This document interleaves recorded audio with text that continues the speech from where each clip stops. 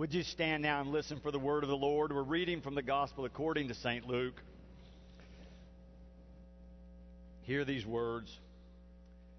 When a great crowd gathered and people from town after town came to him, he said in a parable, a sower went out to sow his seed. And as he sowed, some fell on the path and was trampled on, and the birds of the air ate it up. Some fell on the rock, and as it grew up, it withered for lack of moisture. Some fell among thorns, and the thorns grew with it and choked it. Some fell into good soil, and when it grew, it produced 100-fold. As he said this, he called out, "Let anyone with ears to hear listen." This is the word of the Lord. Thanks be to God.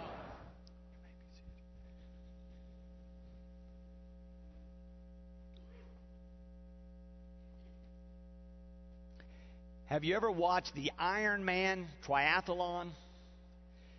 It's usually aired on television about this time of year, usually a 2-hour documentary talking about this rigorous race that hundreds and hundreds of people sign up for. This is what they're signing up for. The first thing you get to do is get up before daylight and go down to the beach. And then just about the time the sun is up, the race is ready to start, and you get to swim into the open water of the ocean a mile out and a mile back. 2 miles in the ocean. If you survive that, then you get to come out of the water, jump on a bicycle that's waiting for you, and ride 112 miles through lava fields in the summertime. If you survive that leg, you get to get off your bicycle, put on your running shoes, and then you get to run a marathon, over 26 miles. It is a grueling race. Even for the elite athletes, it takes them hours and hours, most of the day, to survive. Now, I've done some triathlons, none nearly that long, but, we swim for 10 minutes and ride for 30 and run for, some 20, me about 30 to get back. I like to watch, though, not only because some of these people are such great athletes, but because in the 2-hour documentary, they tell the human interest stories. They tell of people who have come not because they're a professional at triathlons, but they've got something going on in their lives, and this has great meaning to them. There will be the person who is diagnosed with cancer, but is now cancer-free or is in treatment. And they're trying to prove to themselves that if they could do this, they could overcome that terrible disease and nothing could defeat them. Or there will be the person who's lost someone that's been very dear to them, someone they have loved, and they used to do these together. Or maybe they did it and then this person took it up after their death. And so they're doing it in honor of someone else. Sometimes different family members have come together to train. And for some reason, something had been going on in their family, and they needed to build some bonding and some togetherness. And I don't know why they would choose this, but they chose a triathlon. Oh, there are those elite athletes. They train year-round. They watch everything they eat. They just are focused, and they are ready to go for this particular race because it's the one they've been aiming for all year long. But then there are those others. They didn't train hard enough. They maybe didn't put in all the miles they should have. And so they don't get very far. They kind of stop and go and stop and go. Or some of them trained well, but there was like the one fellow, he's been training all year. He's ready. And in the first mile of the swim, he gets poked in the eye by another competitor. The injury is so bad, he is done. He can't go on. Or the woman who did really well in the swim jumped on her bike. She's leading the race, and then someone else comes near her, catches her tire, wrecks her bike, and she's out of the race. So those didn't fall out because they didn't train, but there are those who didn't train, and it's stop and go. The elite athletes, of course, finish first. They're going for the prizes. But then there are those others that finally have stopped and started. Stop and started. Actually, the race is over. The officials are gone. The finish line's been taken down. And they're still out there, some of them just crawling to try to get to where the finish line was. Some of them make it. They persevere late into the night. It might be midnight or later. They started before daylight. They're still out there trying. I am in awe of their resilience and their perseverance, and inspired by their diligence and their persistence that they're going to finish one way or another.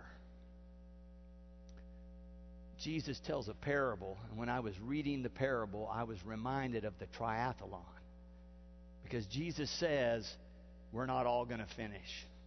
We're going to lose some along the way. He talks about a sower sowing seeds, and some fall on the path, and some fall among the rocks, some fall upon the thorns, and they're not all going to make it. The life of discipleship is more like a triathlon than a walk in the park. But too many of us think we're signing up for a walk in the park when we say, I want to be a follower of Jesus, but we're really signing up for a triathlon. Following Christ is a lifelong enterprise. If you respond to all of God and all of God's promptings, it will ask for more than you expect to have to give. It will challenge you to grow in ways that you would not have done on your own. It is a lifelong experience to be a follower of Christ. And so Jesus tells this parable. Luke tells us crowds are gathering. Lots of people are coming. Something's happening here. They want to be a part of it. And Jesus is saying, this may not be what you thought. We're not all going to make it. When difficulty increases, numbers tend to decrease. When self-discipline is required, some are not nearly as interested as they were to begin with. Now, one of our biblical scholars who commented on this that I've been reading said that a normal harvest in Jesus' time would have been 7.5 bushels. A really good harvest would have been 10 bushels. And Jesus doesn't say if the seed lands in the good soil that you're going to get 10 bushels. He says something much more dramatic.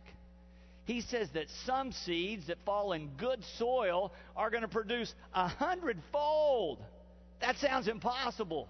It's unbelievable. It's spectacular. But that's what he predicts. He says when the seed, or later he tells us in Luke, it's the Word of God, when the Word of God falls on fertile soil, magnificent things happen that are beyond our belief. Sometimes with God, things in life happen that seem impossible or unbelievable. Did you ever see the movie Conviction? Starred Hilary Swank. It came out a few years ago. It tells the true story of a brother and sister who were very close. They had a rough background. They did not grow up with all the advantages. They had some tough living in their early years. And the brother one day gets arrested. They accuse him of perpetrating a particularly violent crime. He says all along, I'm not the man. I wasn't there. It wasn't me. The sister says it couldn't be him. But the police and the prosecuting attorney and the judges and the jury all decide it was him. And he is sent to jail for life. Now the sister can't believe this has happened. And so she talks to the police. She talks to the attorney. She talks to the judges. She'll talk to anybody who will listen, but it's to no avail because they don't believe that she's telling the truth. At this point, she's old enough to have graduated from high school, but she does not have a high school education. She decides she's going to have to learn some more if she's ever going to get her brother out of prison, if she's ever going to get this thing straight. And so she begins to study, and she sits for the GED, and she passes. Then she applies for college. She's accepted. She does really well. She goes through college. Then she applies for law school. She is accepted, and she begins law school, all the while studying, holding down a job, and visiting the brother in prison all along. It shows how prison is breaking him down, is changing him. He has lost all hope. But she keeps saying, don't lose hope. I'm not going to forget you. I'm going to be there. I'm coming back next week. I'm still working on this. You can tell he doesn't believe it any longer. Finally, her last year of law school, she goes to a class, and the professor begins to talk about this new technology we have that can take DNA samples and help prove whether somebody was at the scene of a crime or not. And she says, this must be it. This could help my brother. She goes back to the police and asks, is there any DNA evidence? It's been 15 years since the crime. But almost miraculously, they say, yes, we do have some DNA. She goes through all the things it takes to get that tested. And sure enough, you know what she finds? Her brother is not the perpetrator. He's been in prison by now 15 years. It takes her 4 more years. She graduates from law school. She continues to talk to people and go through the system until after 19 years, he's released from prison. He is a free man. He had been wrongly convicted. But finally, he's exonerated and gets to live a free life. For those who persevere, for those who continue to grow, the reward will be great. Some seeds will yield a spectacular harvest. That's what Jesus says in this parable, that it will be beyond belief. Some seeds will produce a harvest that is spectacular. Some of you were here with me Wednesday afternoon at 2 o'clock. We were doing a memorial service for one of our longtime members, Laura Briley. Laura was the longtime Tulsan. She owned day schools here in town. But she had an experience in 1990 when she was 42 years old that changed the rest of her life. She went on a vacation to Eastern Europe to learn something about a different culture, to see the beauty of that part of the world. But while she was in Romania, she ran across these orphanages where they were warehousing children without adequate nutrition, with virtually no human communication or human touch. Kids that either had been abandoned or taken from their parents for one reason or another, kept in cribs all day long. No activity, no stimulation, no teaching. She was appalled.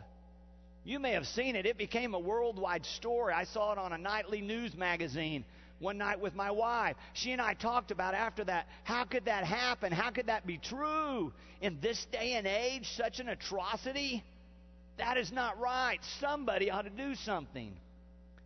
But we decided it was out of our reach, beyond our reach of influence.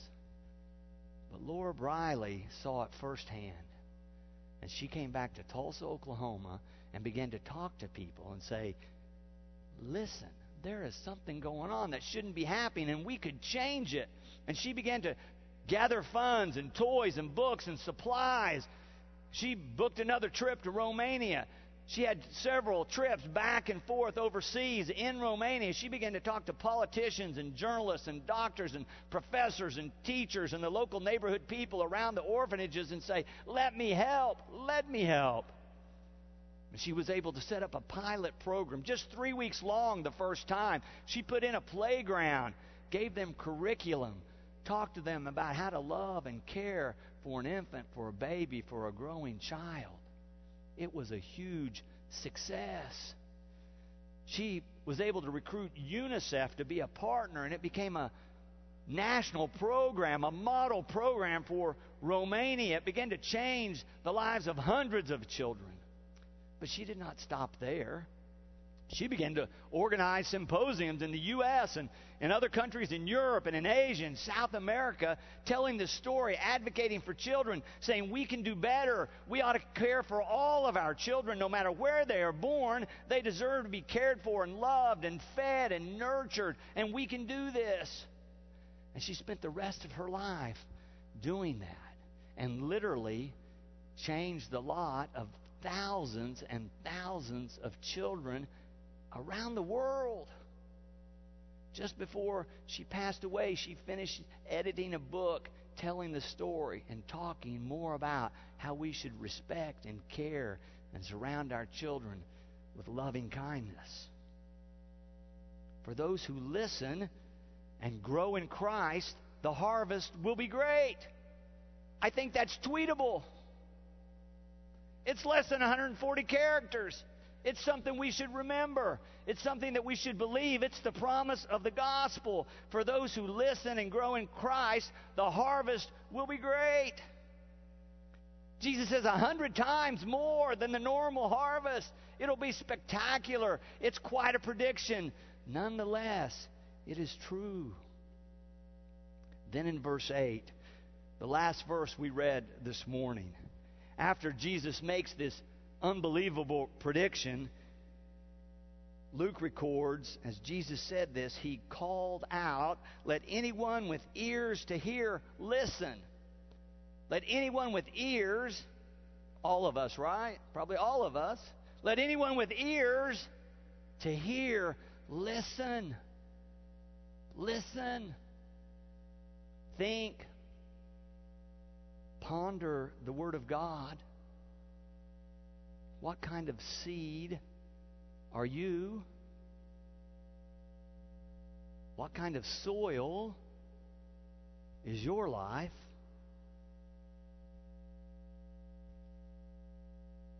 Did you ever see the movie Remember the Titans? Starred Denzel Washington. I missed it the first time round, but I watched it one night. Really fine movie. It happens in the 1970s in the South. Denzel Washington, African American, playing the role of a head coach who's been hired in a school system that's being forced to integrate. The black high school and the white high school have to integrate. Some positions are changing. For some reason, they decide they need a new head coach for the football team, and they bring him in. The only problem is that the very popular white coach who had been there is staying on, but is supposed to be his assistant. As you might imagine, things are tense. It's tense between the coaches. It's tense between the coaches and the boys. It's tense between the parents. Just everywhere you look in this small community, because of this integration thing, tempers are flaring. Tension is high. People are uncomfortable. But this new coach believes that he can change all that if he can get these boys to play football together. And he's an optimist, so he keeps trying, but they keep arguing and fighting and sniping. Finally, he decides he's going to have to take these boys out of town if he's ever going to have a chance to bring them together as a team. So he loads them all on a bus. They drive several hours to a college campus, and they have a football camp. So all day they're practicing and meeting and talking and getting to know each other. But you know what happens? They keep fighting and arguing and sniping, and they don't get along. And at lunchtime, all the white coaches and all the white players sit over here, and all the black coaches and black players sit over there. And finally, he is fed up. And one morning at 3 a.m., he begins to knock on doors and says, "Get up, boys. Put on your shoes. We're going for a run." And the other coaches don't even know, and they're like, "What are you doing?" He said, "Get your shoes on. We're going for a run." And he runs off into the woods and says, "Follow me." And he runs them until sunup. And they come out of the woods, and they're next to a graveyard, and the fog is still kind of hanging low. And they're all just sweaty and worn out. And he says, "Do you know where we are?" Gettysburg. This is the site of the Battle of Gettysburg. Do you see those headstones? Those are young boys' graves about your age who died trying to settle a civil dispute we had in this country over 100 years ago. But you know what, boys? We're still fighting the same fight. And it's time for us to decide how long are we going to fight the same fight. And then he turns around and starts running back to the dorms. It's a turning point in the movie. But it's also a turning point in the lives of everyone who stood there with him that day. They begin to understand that they have a choice to act differently, to be better, to do better. They get to choose if they're going to keep fighting this fight over the color of someone's skin or not. And the movie goes on to detail that after that point, the dynamics on the team changed. And they really did begin to get to know each other. And to their great surprise, even across racial barriers, they liked each other. They enjoyed being together. The movie tells how some of them became lifelong best friends out of that experience. It also tells that as they overcame these obstacles and began to work together better, that they became a better football team, and they started winning one game, then another, until finally they were in the state championship, and they won the game, and they were state champions. True story. But they all had to make a choice. They all had to choose. The movie also shares that some made different choices. Some kids dropped out of the program because they weren't going to be with a kid of another race. Some parents pulled their kids out of the program because they didn't want any of this racial mixing nonsense going on. They weren't going to participate in it. Not all of them made the same choices. Not all of them went to the state finals. Not all of them celebrated the great community that was finally built on that football team and in that small town. We all have to choose. Jesus says we don't all choose the same thing. The parable causes us to ask ourselves, what kind of seed am I? What kind of soil does the Word of God find when it lands on me? What kind of choice am I going to make? What kind of choices am I making? Luke says at the end of the parable, Jesus calls out, let anyone with ears to hear listen. Listen. A sower went out and sowed some seeds. Some fell on a path and got eaten up. Some fell on the rocks and died for lack of moisture. Some started to grow but then withered because they were choked out by the weeds. But some fell in good soil, rich, fertile, nourishing soil, and produced 100-fold. Listen. Amen. And thanks be to God.